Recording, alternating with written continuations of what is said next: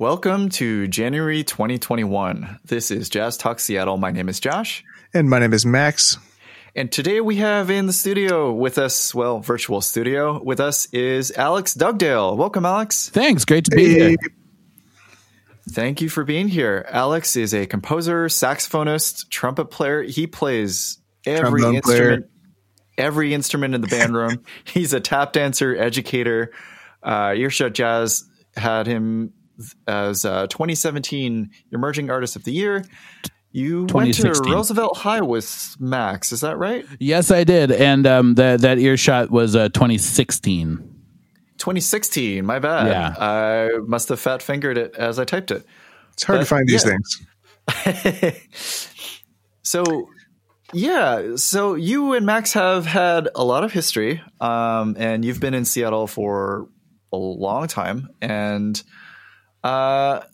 we were, right. And you also perform with the Seattle Repertory Jazz Orchestra and are pretty ubiquitous on the Seattle jazz scene. And I'm really excited to have you here finally. And the Seattle Symphony. And a host of others. Yeah, lots of many things. The list goes on forever. But one of the things I wanted to ask you, Alex, is how did you get started with music? Did you start with tap dancing first or with an instrument first, or how did you get started? Yeah, well, I when I was 4 years old, I saw Savion Glover do a little tap dance on Sesame Street. And I knew in that instant that that's what I wanted to do. And I told my mom, I want to do that. And so, but we couldn't find a studio that took 4-year-olds. So I had to wait a year and a half. Oh man. Yeah, I know. That's a long time for a 4-year-old. It felt like forever. I barely remember it. And my tap teacher, Cheryl Johnson at the time, she loves to tell this story. I walked up to her because the class was half tap, half creative movement. And so I walked up to her and I said, "Hi, my name is Alex Dugdale, and I would like to tap dance and only tap dance, please." That's wonderful. That's it. Like, the ballet, modern, hip hop, like they're all fantastic, but I knew that I wanted to be a tap dancer. But that first year I had to suffer with half tap, half creative movement. And then the next year I just did tap and so I did tap. I started with tap dancing, took lessons, with Cheryl Johnson and Anthony Peters, and they had a studio right by Green Lake Elementary.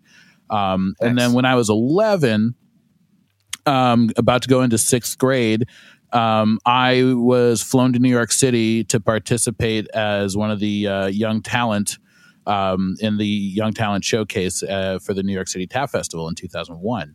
And awesome. Yeah, and we had just finished a rehearsal at the Duke on 42nd Street, and my mom went with me because I was 11. Got to have a chaperone. And my mom and I were in the subway at 42nd Street, and there was this guy who large black dude with dreads playing the steel drum, right?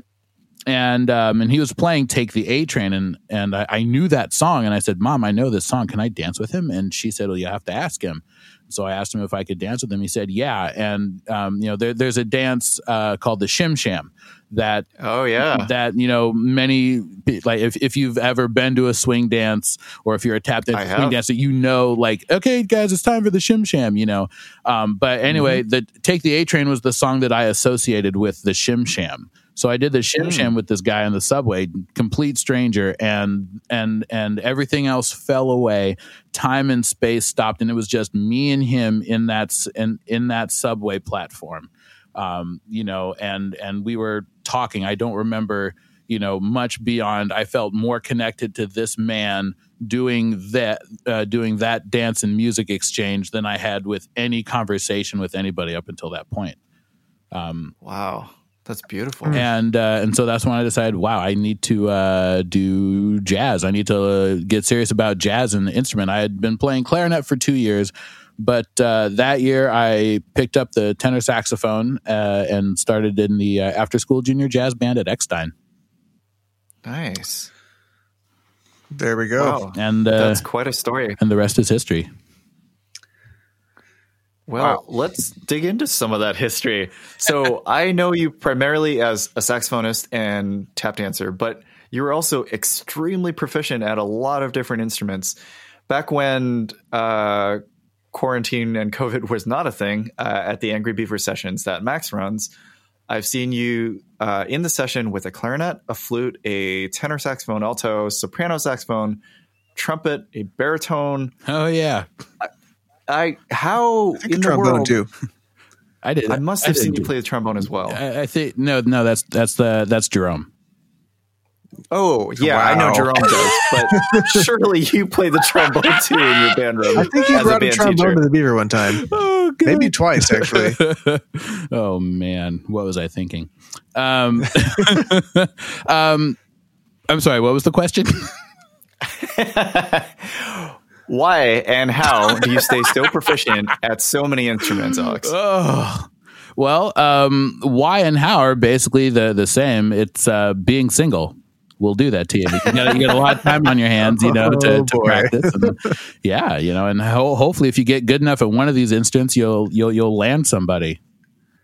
So just casting a wide net. No. That's good advice. I'm glad that's out in the world now. Isn't it? Yeah. See. So I started on clarinet, and then I added tenor saxophone, and then continued to play clarinet, and then bass clarinet in 8th grade, and then alto saxophone in 9th grade, and then through high school, and then in college, I had the opportunity. I found out that I could just go up to the instrument library and just rent instruments. Or an instrument library? Yeah, because we had a lot of music ed majors and they had to do their methods class, right? So I just went and was just hey, Jack, can I borrow a trumpet? And the guy was like, oh yeah, sure. Fill out this form, we'll see you in 2 months or whatever. And then I started practicing trumpet, and then I had joined the University of Rochester pep band. And that's kind of when I discovered I had pretty decent range. But then I got a job, but then I knew once I got back to Seattle, teaching band, I was like, okay, I should actually probably learn how to play some of these proficiently. Years spent, studying the fingering charts, working on embouchures. The woodwinds are all fairly related, For sure. The flute fingerings are very similar to saxophone fingerings. The embouchure of the clarinet is very similar to that of a saxophone on a very, very basic level, So those kind of were all fairly easy for me to learn. It was the brass instruments that took a lot of time. And so, when I was out teaching, I would have with me my flute, my clarinet, my trumpet, my trombone, and sometimes a saxophone. And so I would play these instruments for about 30 minutes every day for years and years and years. So that's kind of, how I practiced. And then, I learned trumpet and trombone by listening to trumpet and trombone players and trying to figure out what they were playing. Chromatic scale, all 12 scales, learning the fingerings. But in terms of how to play the instrument, listening to trumpet players and trombone players and be like, oh, that's the sound. That's what I think of when I think of trumpet. That's what I think of when I think of trombone, all that stuff. I seem to remember a few days in high school at Roosevelt where you would be especially into practicing high notes on the trumpet. Yeah, we covered that. Yeah, I think there was plenty of time that high notes. An affliction that many a trumpet player has. Oh yeah, I think there's a recording somewhere out in the vast expanse of the internet of Alex playing high notes. There actually is. So when you can search greatest lead trumpet player of all time, and it's me backstage in Disneyland in 2010. It's really stupid. Oh wow, that's something that I got to Google later. So it just blows my mind that for so many of us musicians practicing even just one instrument, there's already so many different things to be working on. And I guess I'm just curious at how you balance between, because I would be less surprised if you were proficient enough to teach band to beginning students, for example, for all of these instruments. But but you're not just at that level. You can gig on trumpet and all the saxophones and clarinet and flute, and I've seen you play gigs on trumpet and other instruments as well. Oh, so, yeah, I do remember I did do a trombone gig at the Sea Monster. There we go. Yeah. So how I'm able to do that and how I'm able to balance all of it. So this is kind of a two-part answer. Part one is almost a disclaimer because we all know the phrase "jack of all trades, master of none," right? You know, and I mean, when you're thinking about multi-instrumentalists, you know, people like James Morrison, right? Sure. You know, and in Seattle we have Jay Thomas. I mean, I loved Jay's playing, but I wasn't really aware, you know, of his, you know, like the fact that he was a saxophone player and a trumpet player was not why I decided to, you know, pick up these instruments.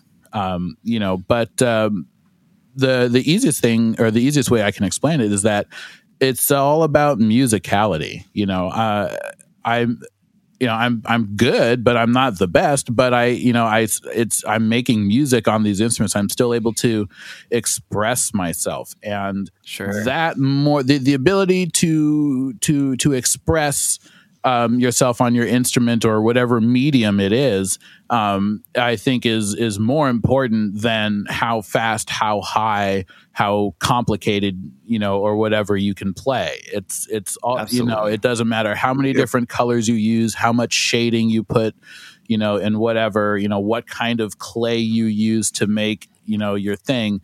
It's were you able to express yourself, you know, and so, yeah, I focused so much on being able to express myself, you know, rather than, you know, and as I, you know, dig in more on, you know, technical aspects of the instrument, I find, you know, as with always, I'm able to express myself a little bit better, a little bit more clearly.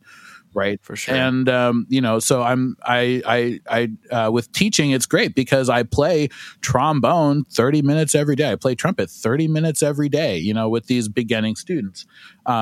But, you know, and then in my own time, I'm practicing saxophone, but I'm also, you know, practicing trumpet because I've gotten to a level where like, okay, I can do like, you know, 70% of what I want to do, but I know where I need to get to. And I'm able to practice that, develop little routines, you know, that I do that can take 15 minutes or I can spend a good 45, you know, if I have the time or the, you know, inspiration to practice, you know, these various instruments. But I'm always practicing clarinet and saxophone, you know, and, you know, every day, you know, like trying to continue to improve on my skills, you know, and then as my musicality grows, you know, on one instrument, I can translate that to another. That's great. How many different places are you teaching now? Or I mean, I guess that's given COVID. Yeah. So, well, I am an employee of Seattle Public Schools, and I'm in the elementary instrumental music department, and so I travel to 8 different Seattle area elementary schools. Wow. Yeah, and you know, I know some teachers who are at 9. You know, they're just so many schools and not enough, you know, time and money and teachers to you know to go around. You know, but yeah, so I'm at 8 schools, and then for a while, and then currently I am teaching private lessons through the Seattle Drum School run by Steve and Christy Smith. Cool, very nice. So, switching directions just a tiny bit, you've accomplished something that very few humans have, and that is you have your own Wikipedia page. Oh no! What? You didn't know this? I have a Wikipedia page. Oh you boy! Have a Wikipedia page that the moment of discovery. Where you went to school, what instruments you played, and did this.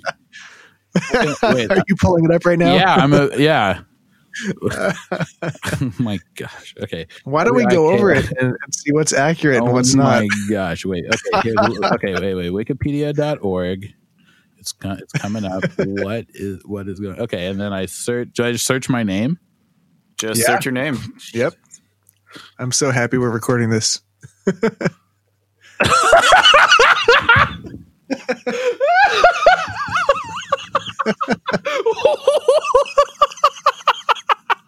I can't believe he didn't know you had a Wikipedia page. Where are these? Okay. I did not write this because it starts by saying Dugdale. All right. Dugdale was born in Colombia. Yep.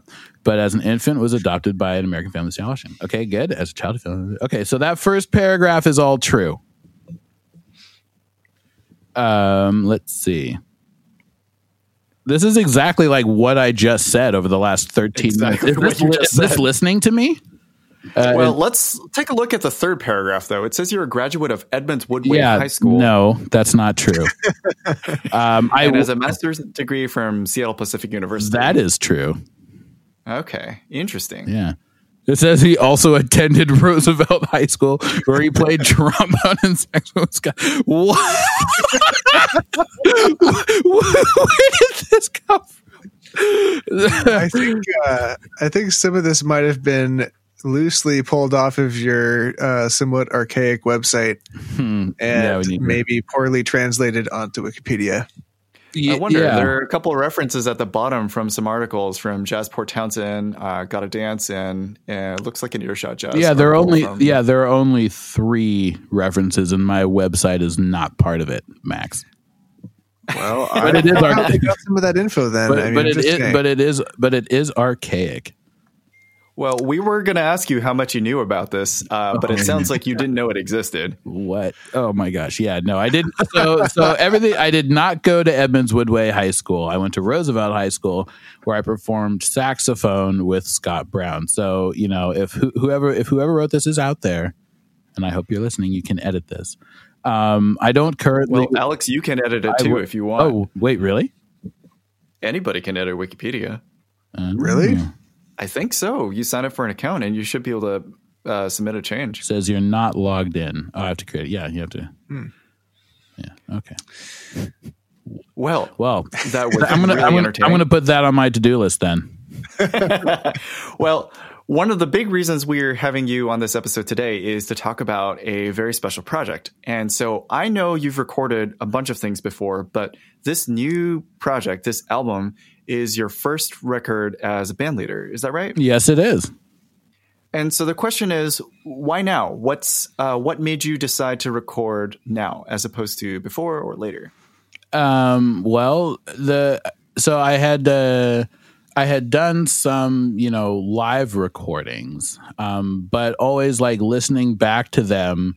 There were good moments, but there weren't enough good moments to, things just weren't quite ready. Like I was still doing a lot of standards. Granted our fantastic arrangement of standards, but standards, and I had written like a few songs. And also my personnel shifted quite a bit over my first 4 years back here in Seattle. Max was always my drummer.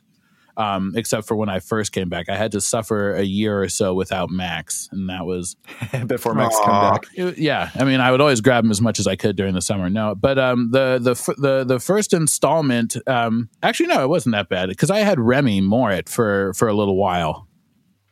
No, I've only had 3 drummers. I've had Nate Sampson, Remy Morit, and then Max. I've had people sub here and there, but Max has always been there. Despite all these personnel shifts for the last 3 or 4 years, I've had John Hansen, Max, Greg Feingold, and Cole Schuster. It clicked. I had the same personnel. I wrote some more tunes. People, and then it clicked. And then, about 3 years down the road, I finally felt that it was time. Now, that being said, people have been asking me about this album for like 15 years. No, like 10 years. 10 years. Alex, when's your album coming out? When are you going to, 2013, when's your album coming out? When are you going to have it? Are you ready? Are you going to do it? You should just go in there and record. It's like, but do what? It takes time and money. I don't have the time. I definitely don't have the money yet, but in 2020, I had decided, it's like, I sat down with Max and, we looked at what we had and, in terms of time and music to, record. And so we set a date and then we went to the studio and we did it, in a day and a half. We laid down 14 songs? 13 songs? Something like that. Yeah. In a day and a half. I don't think we did any more than 2 takes or 3 of a particular song. And no way. Yeah. I think each song we did 2, maybe 3 takes. But you have to remember that that's coming out of a period of time where we were playing a lot. Yeah, we were also had we were gigging enough in enough different places that it felt like we had regular gigs with each other. Sure. Even though nothing was really billed as a monthly thing. Max had the Beaver and maybe a couple others, but we were busy. I think we had at least 1 gig a month.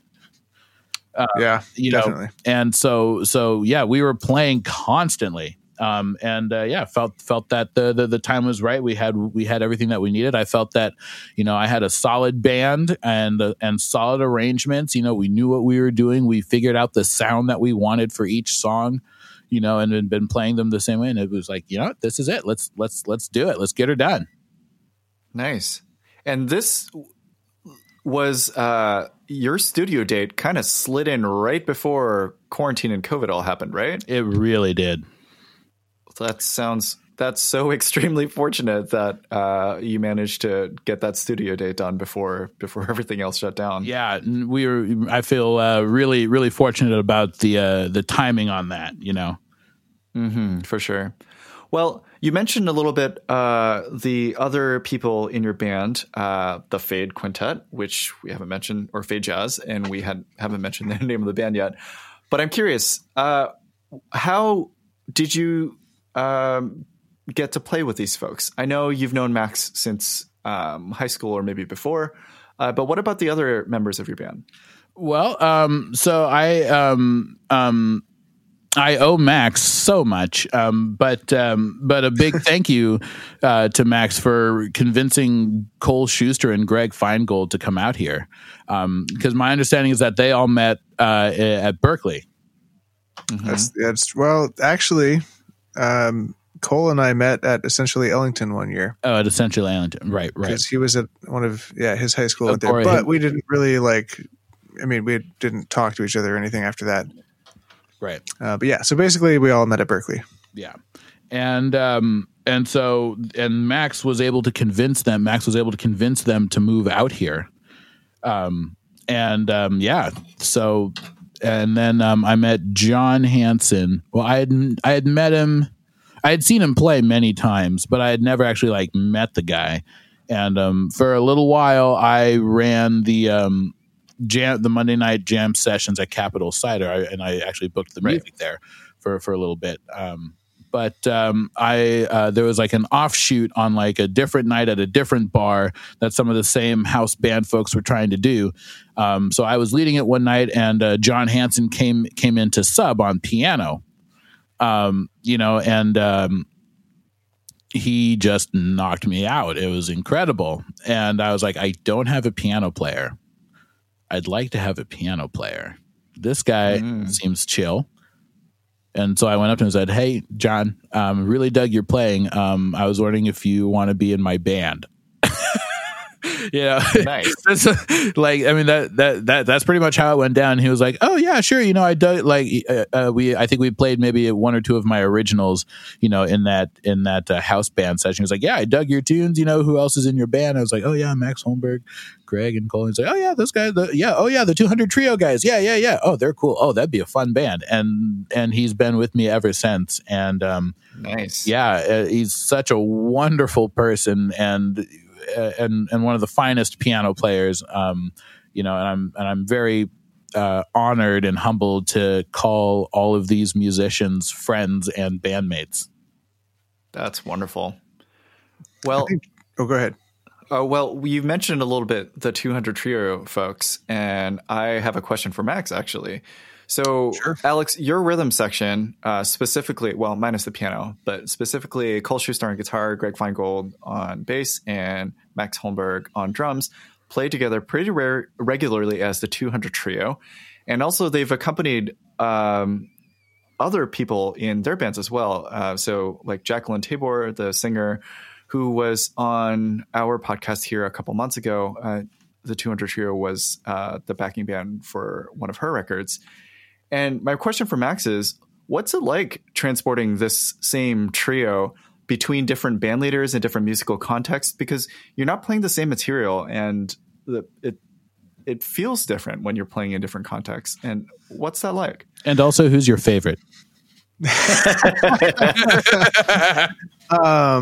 Well, I mean, our goal initially was to just be a trio, like when we first started doing things. And then there were a lot of strange iterations of bands that we were a part of, I guess, or still a part of in some cases. And weird memes came out of them. Like there was one that was like the Berkeley Boys with a Z on boys. And we were all like, had strange hair and looked like we were from outer space and stuff. And it kind of it got to the point where we almost had like an identity crisis as a trio, because we were playing so many things as like a sideman trio that we kind of like didn't really have time to do trio stuff. But it was also a really great way for all of us, but more specifically Cole and Greg, to meet people. And because they were new to Seattle as opposed to you. Yeah, exactly. Yeah. And it all worked out great. I mean, I think we're all pretty happy with where things have sort of settled at this point. And what was the other question? Oh, who's your favorite band leader? Oh, well, definitely. I mean, I shouldn't answer that one on the air, but we love Alex, so I'll just say that. This is, yeah, I mean, it's switching from band to band is really fun, actually, because it's different everywhere. I mean, just like it would be otherwise, really. But there's still kind of like a communal language that the three of us have, regardless of where we're playing, which is pretty cool. So that's cool. Yeah. Well, coming back to Fade, Alex, is there a story behind where this band's name came from? Yeah. There's a story, and I will tell it. Yeah. So when I first came back to Seattle, I was doing a lot of different education work, and I was coaching the Eckstein Middle School senior jazz combo. Oh yeah. Oh yeah. And one of the students hit me up and like, hey, Alex, we're going to be, because I don't think I was going by Mr. Dugdale formally at that point. But they said, Alex, we're going to be busking at Folklife. It'd be great if you came down and wanted to play with us. I was like, oh yeah, sure. And they're playing like Red Clay and other standards bop stuff. And then they had this, I think it was Michael Bublé's arrangement of St. Louis Blues. The one that had the don't that one. Oh yeah, the funk one. Yeah, the funk one. So like, Michael Davis. Yeah. So they had that arrangement, and I played with them a little bit. I was like, hey guys, if you want to make like real big money, just play more funk stuff. And you can put all of your, crazy jazz solos in it because it'll have a funk groove and people will just dance and, you'll feed off of that energy and then they will give you lots and lots and lots of money. And so the rest of that weekend, they spent playing like funk music and kept having me back. And then they were like, oh, you should tap dance. So I started tapping. And then like we play, and then we met, they made a lot of money and they gave me a little bit. And then next time it's like, oh, can we do this again? And also like, let's turn into like a second line thing, like kind of a brass bandy vibe. And that was, and like the main folks was Lise Romaley, Luke Woodall, Taka Olds, and Noah Halpern, and Adrian Eldridge on the trombone. So we had 4 horns, bass, and drums. It was so much fun. And then over the next like 2 or 3 summers, so like we're getting into summer number 4, right around the time that they were seniors in high school, it was still bass and drums, but then we also had Dan Roberts on bass trombone, and then like 4 or 5 other people playing horns. We had arrangements. We even had like a couple of rehearsals. And like it was nuts, but you know, from that band, right, they needed a name for it, and they're like, oh well, what about Alex Dugdale something? I was like, no, this is your guys' thing. And they're like, yeah, but you know, you talk to the crowd and you tap dance, and that gets us, you know, more attention than anything else, so no, you need to be in front. It's like, okay, but they decided to call it the Alex Dugdale Experience, so that's where the ADE, and then the F the F well, it was between junk and fuzz, because we were trying to figure out how to combine jazz and funk. So we had to choose between fuzz and junk, and we decided fuzz was better. Huh. At least I think it was fuzz. But yeah, Fade or FADE, the Fade, the fuzz, the Alex Dugdale Experience, the combination of funk and jazz or something. I am so glad I asked. Yeah, I tried to keep that one as short as I could, give you all the relevant backstory, but yeah, that's Fuzzy Alex Dugdale. So I'm just like, okay, well, and then they all went to college, and I'm just like, okay, well, it's just me, so I guess I'll keep the name. Just call it the Fade whatever. That's awesome. Fade Trio. You need a T-shirt that says "All my bandmates went to college, and all I got was this band name." Oh my god! Yes, I got faded. Oh man! Oh yeah! No, but that was fun. Like it was huge. Like we even did like a couple of gigs, like at some bar. Like we did a Mardi Gras gig at that old club Lucid, and then I think we did a private event somewhere, and like it was just off the chain. It was ridiculous. Sounds fun. Yeah. Well, we've certainly done a lot of talking about your music. Why don't we give a listen to some of your music too? Sure. That was an incredible segue. Did you write that out beforehand? No, I've used that in a lot of other podcast episodes, honestly. You've been doing this for a while. Okay. Mm-hmm.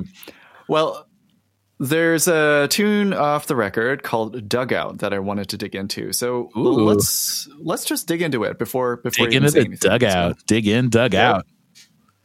Here we go. 1, 2, 3, 1, 2, 3.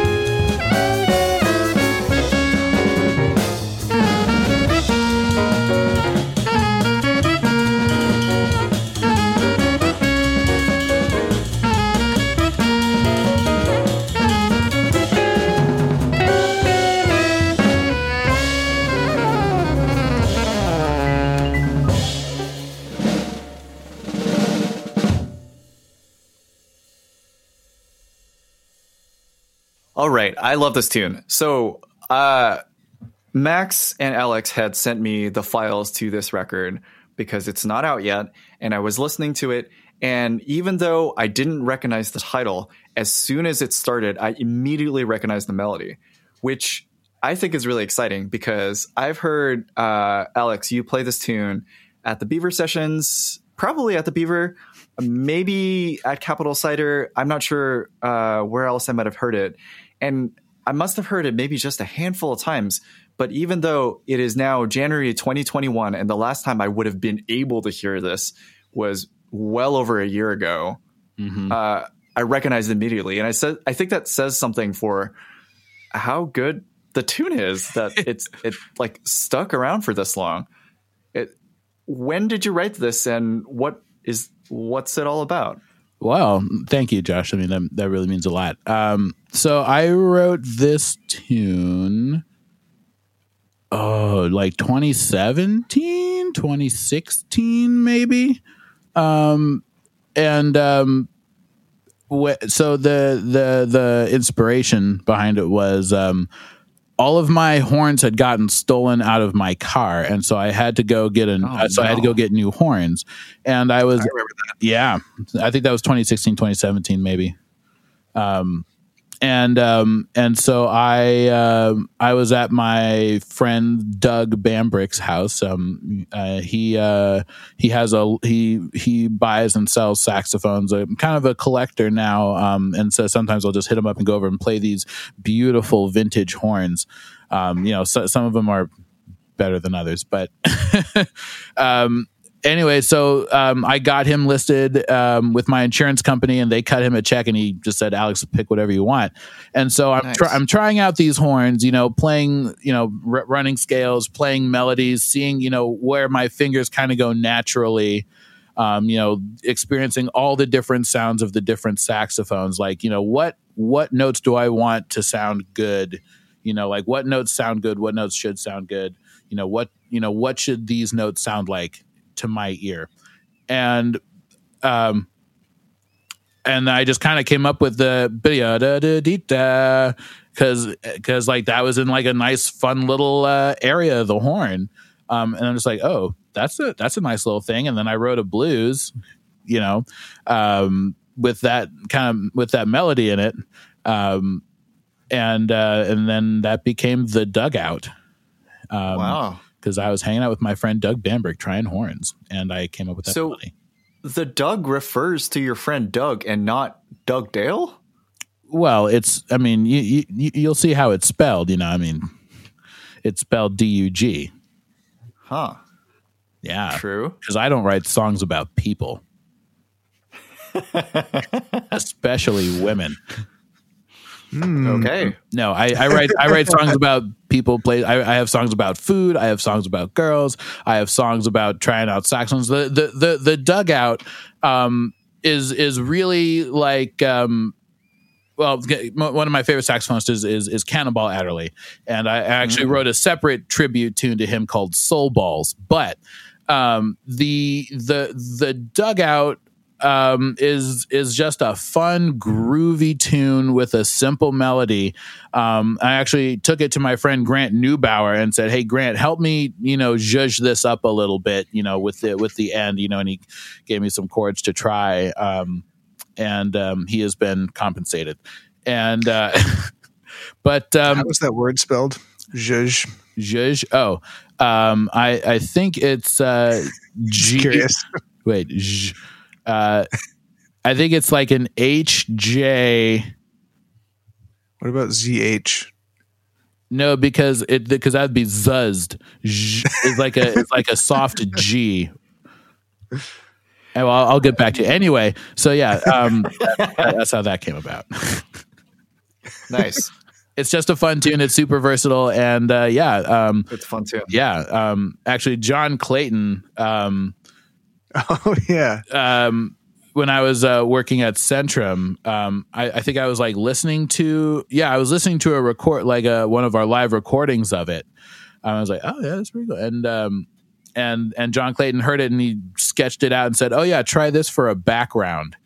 So he actually gave me background piano line.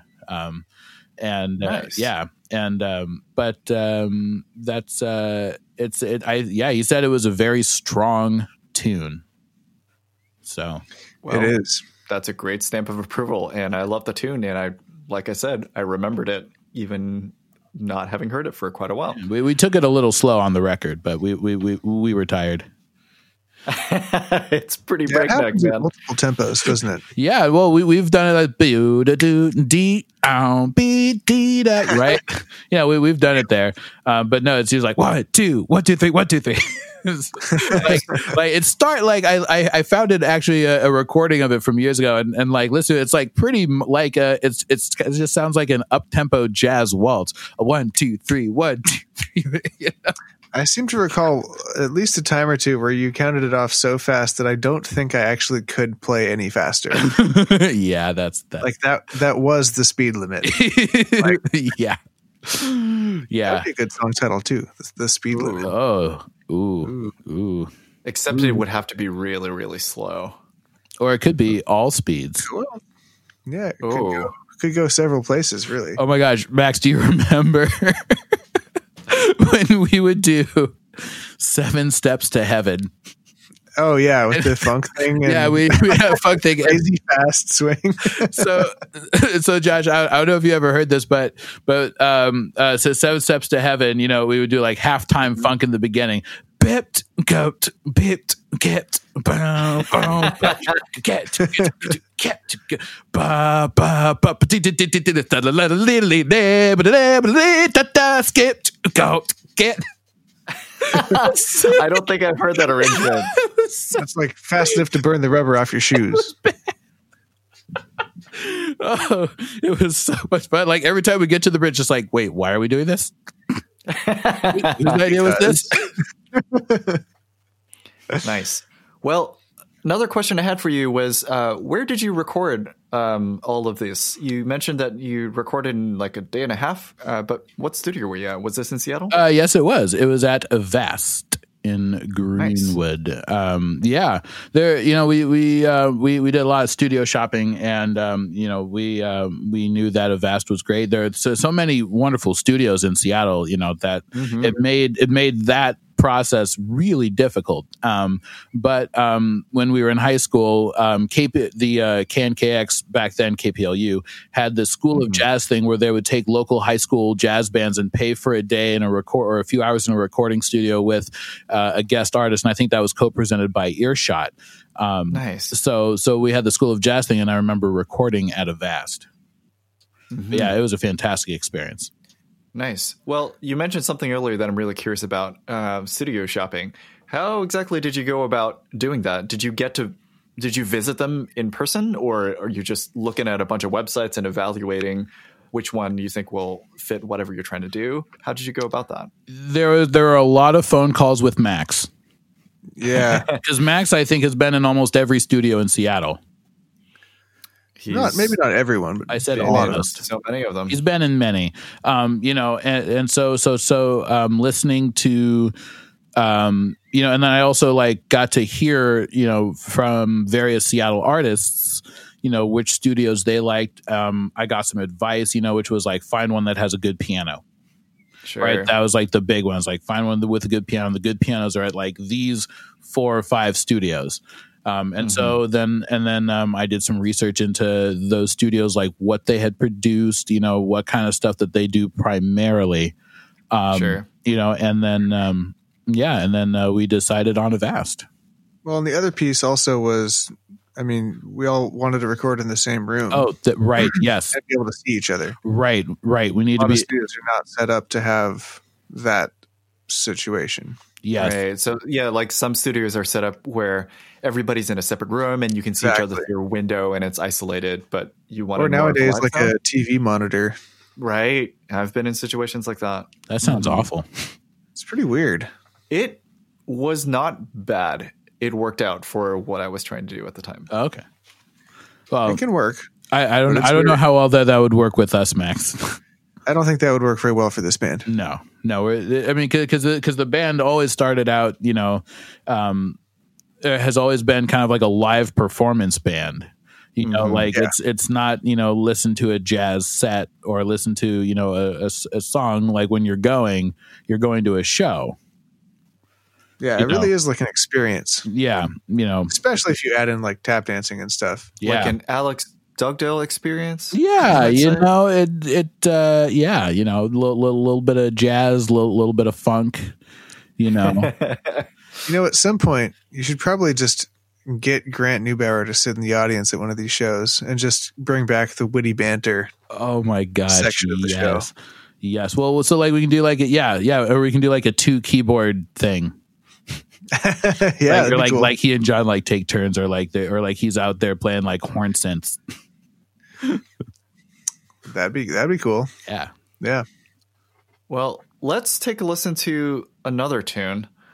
And this one showcases your tap dancing, which I'm really, really excited about. And I'm excited about the arrangement of this too. Yeah. And it's called T42, which it took me all the way until 5 minutes before starting this recording to realize that this was an arrangement of T42, the jazz standard. We thought we were being so clever. Oh, man. It's spelled differently. So if you're looking at it, it looks like some sort of like it is really spelled different. Well, the hilarious thing is because I hadn't, except for once, I guess I talked to Max about it a little bit, but for the most part, I just looked at it and never even tried to say it in my head. So it's not like I was trying to communicate with anybody verbally about this until right before we hit record. And I went, whoa, that's what it's. I even wrote down in my notes, what does this title mean? I was all prepared to ask you, what's this song all about? And now I know. I figured it out right before we hit record. All right, well let's take a listen to T. Let's take a listen to T42.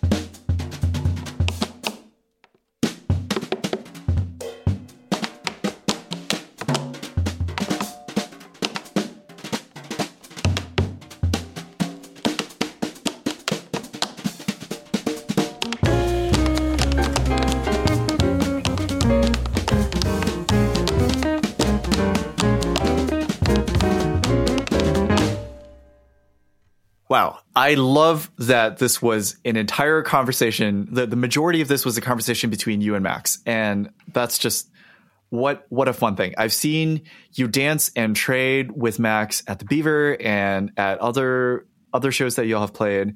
And it's always such a fun time watching and listening to two people with different percussive languages have a conversation. It's really, really fun. Alex is like the absolute best drumming type tap dancer I've ever heard. I mean, he tap dances like it's an instrument more than I think I've ever heard anyone else do.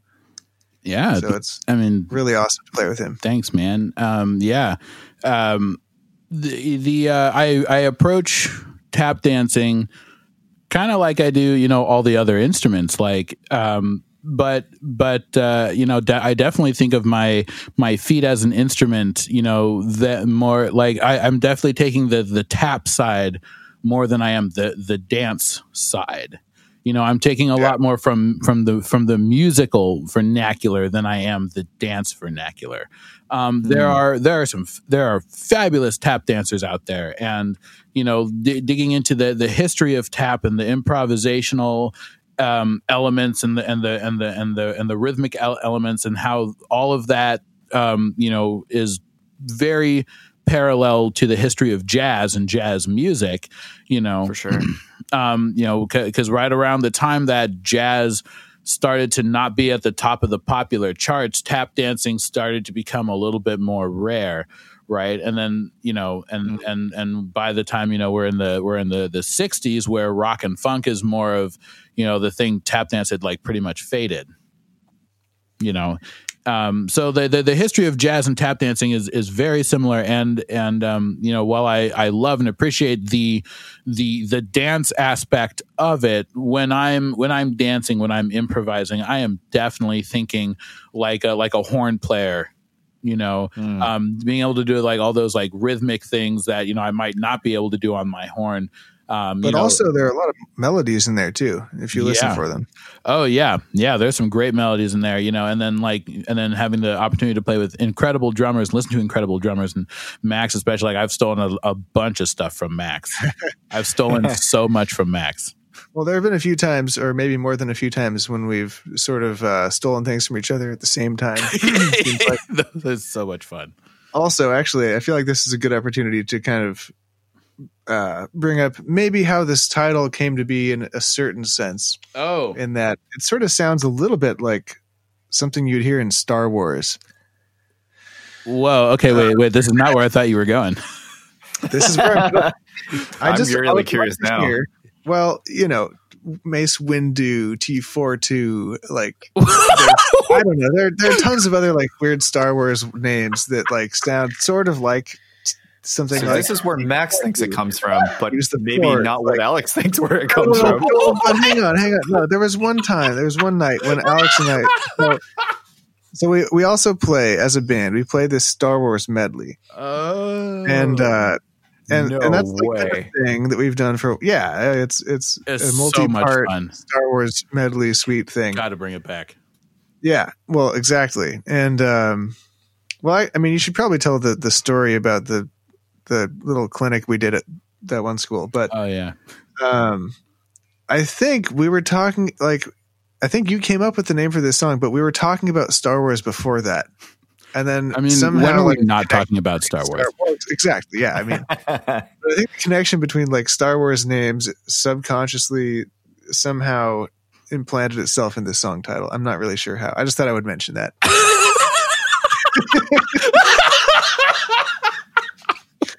Well, I mean, no, I got you. Like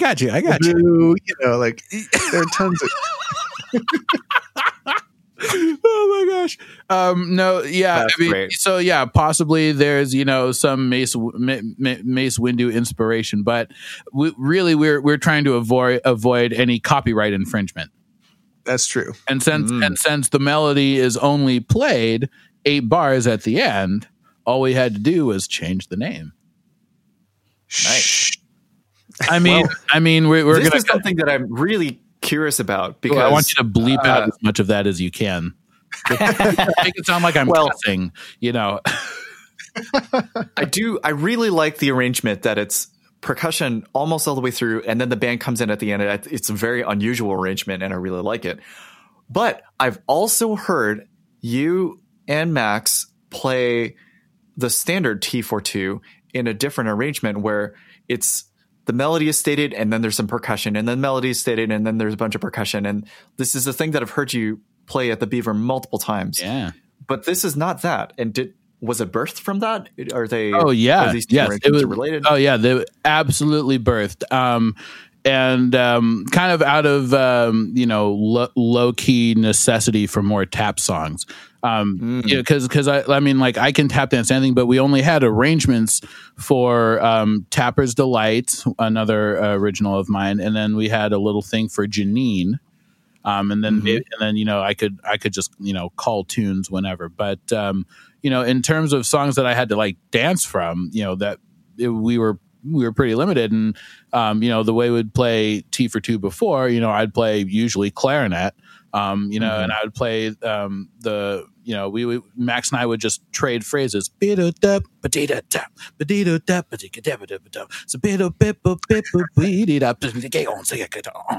And that's the arrangement I'm familiar with. Right. And so one time I was like, we need another tap tune. Oh, why don't I just tap dance instead of play clarinet, Nice. Yeah, if you listen to it, you'll hear that hidden melody there. Huh. Well, that's cool. We just listened to it. We got it. Well, I mean, if you were listening closely.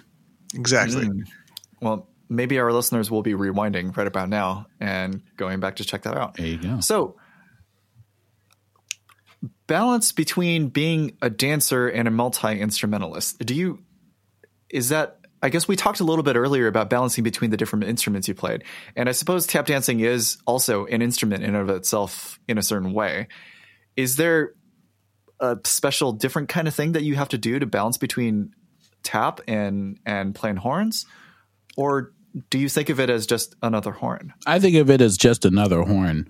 At least when I'm like improvising. I did 2 lessons a week for, the better part of 12 years and continued to dance through college, and when I was, still practicing. So, for, 15, 16 years, I practiced, hours a week. And, but then after college, there just weren't as many opportunities. Right. Sure. And I'm so fortunate that, I had as much time as I did in the beginning of my life and, learning how to express rhythms and phrasing while learning jazz and making sense of all the things I hear in my head. Right. Because that's the easiest thing is is tap dancing for me because I hear rhythms. I mean, every once in a while I'll hear a melody, but I won't hear that unless I'm sitting down at a piano or have an instrument in my hands. Right. I hear rhythms, I hear beats, and sometimes those will lend themselves to a melody. Right. But I'm always hearing rhythms. And so when I'm taking, my tap solo or trading with Max, it's just, it is the easiest thing I can, to do. I don't have to, work very hard to like think of cool stuff. It's so natural. And, there are certain physical aspects of it, because it is still a dance, that I need to do to keep up in order to, express myself in that way. Just like we, as instrumentalists, we practice every day, and all these things. The difference for me is that the tap dancing, those sounds are always in my head. And so sure. I can just bring them out whenever I need. And yeah. That's really interesting to hear because that's as a drummer, whenever I'm soloing, I actually am always hearing melodies. Ooh. Whoa. Wow. Swaggy. Indeed. We've said that word a few times. You need to tell people where it came from. We haven't said it that much, but well, just a couple times. Yeah. I mean, I don't think that's a word that enters most people's regular vocab circulation. Yeah. I mean, for us, it's just all Star Wars and swag. Pretty much. Yeah. Well, Okay. so speaking of Star Wars and swag, man.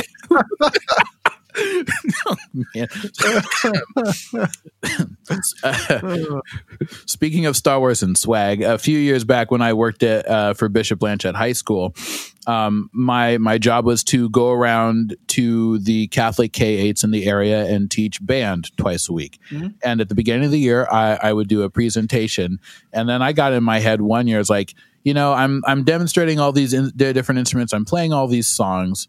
How much more cool would it be if I hired Seattle's favorite backing band to come with me on these, to do these little demos? Nice. Well, I didn't think Seattle's favorite backing band. I was like, oh yeah, what if I got my buddies and we did this thing?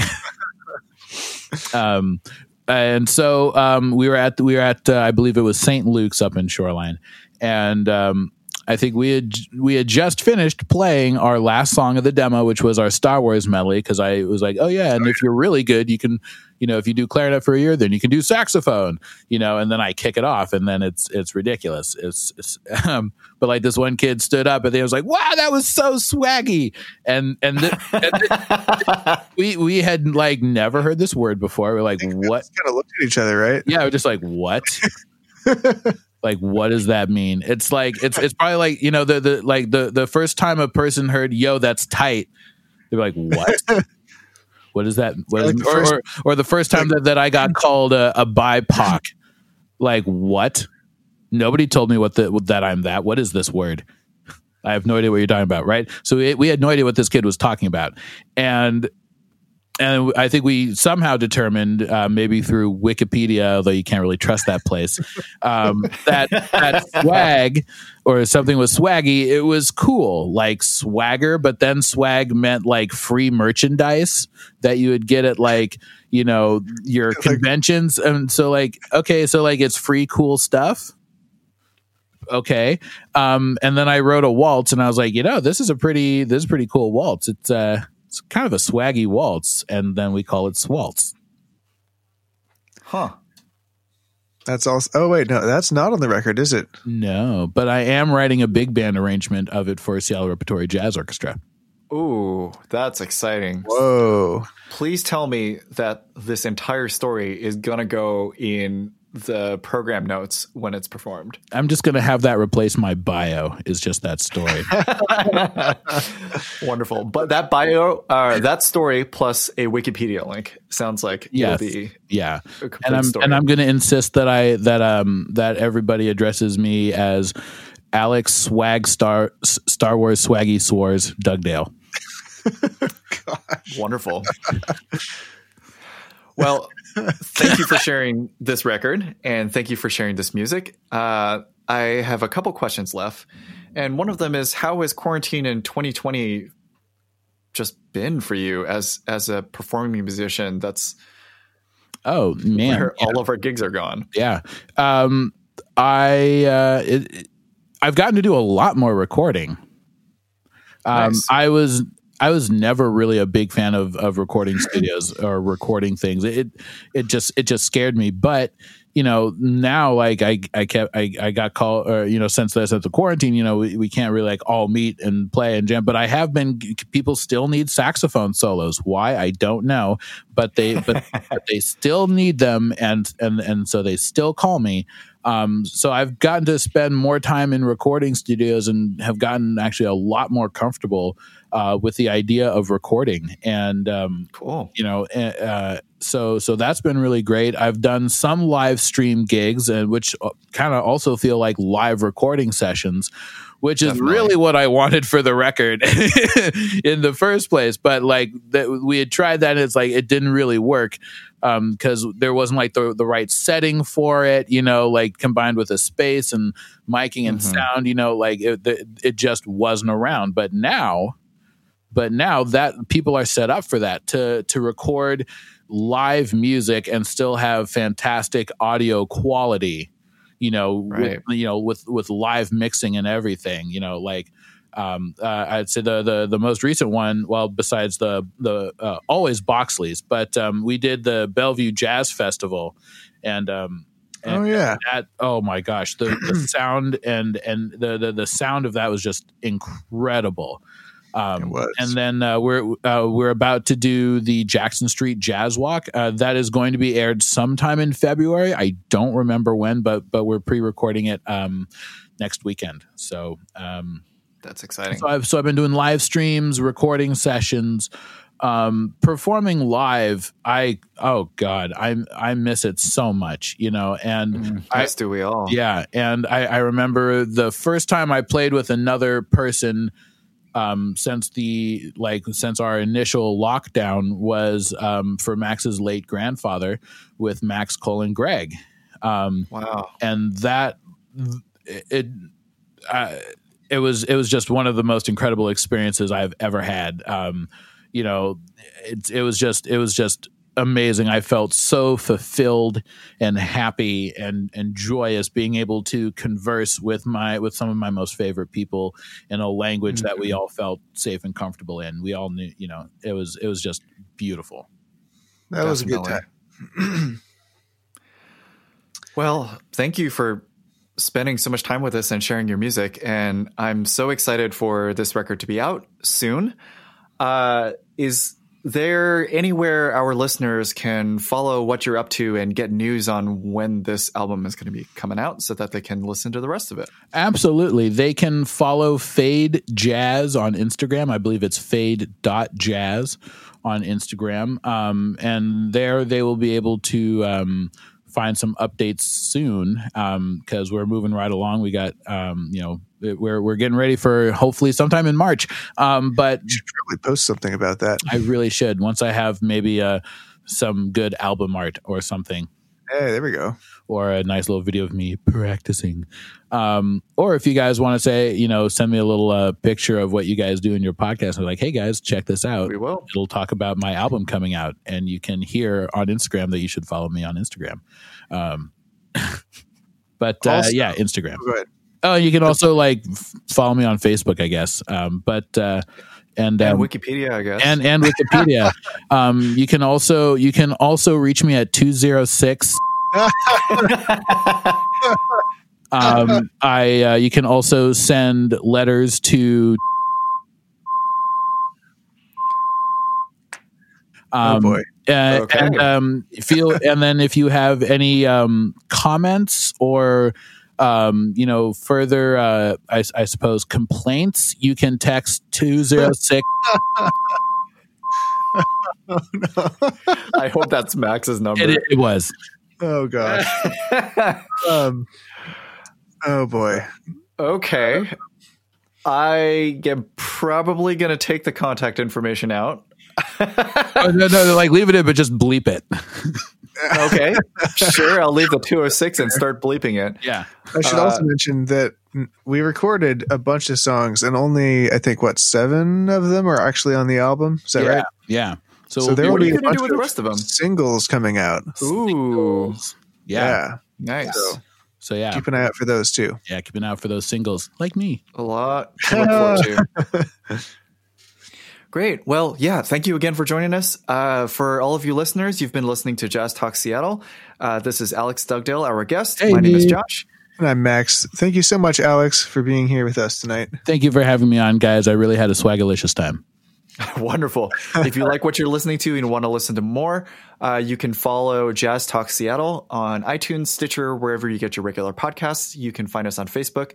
And that's all. We'll see you next month.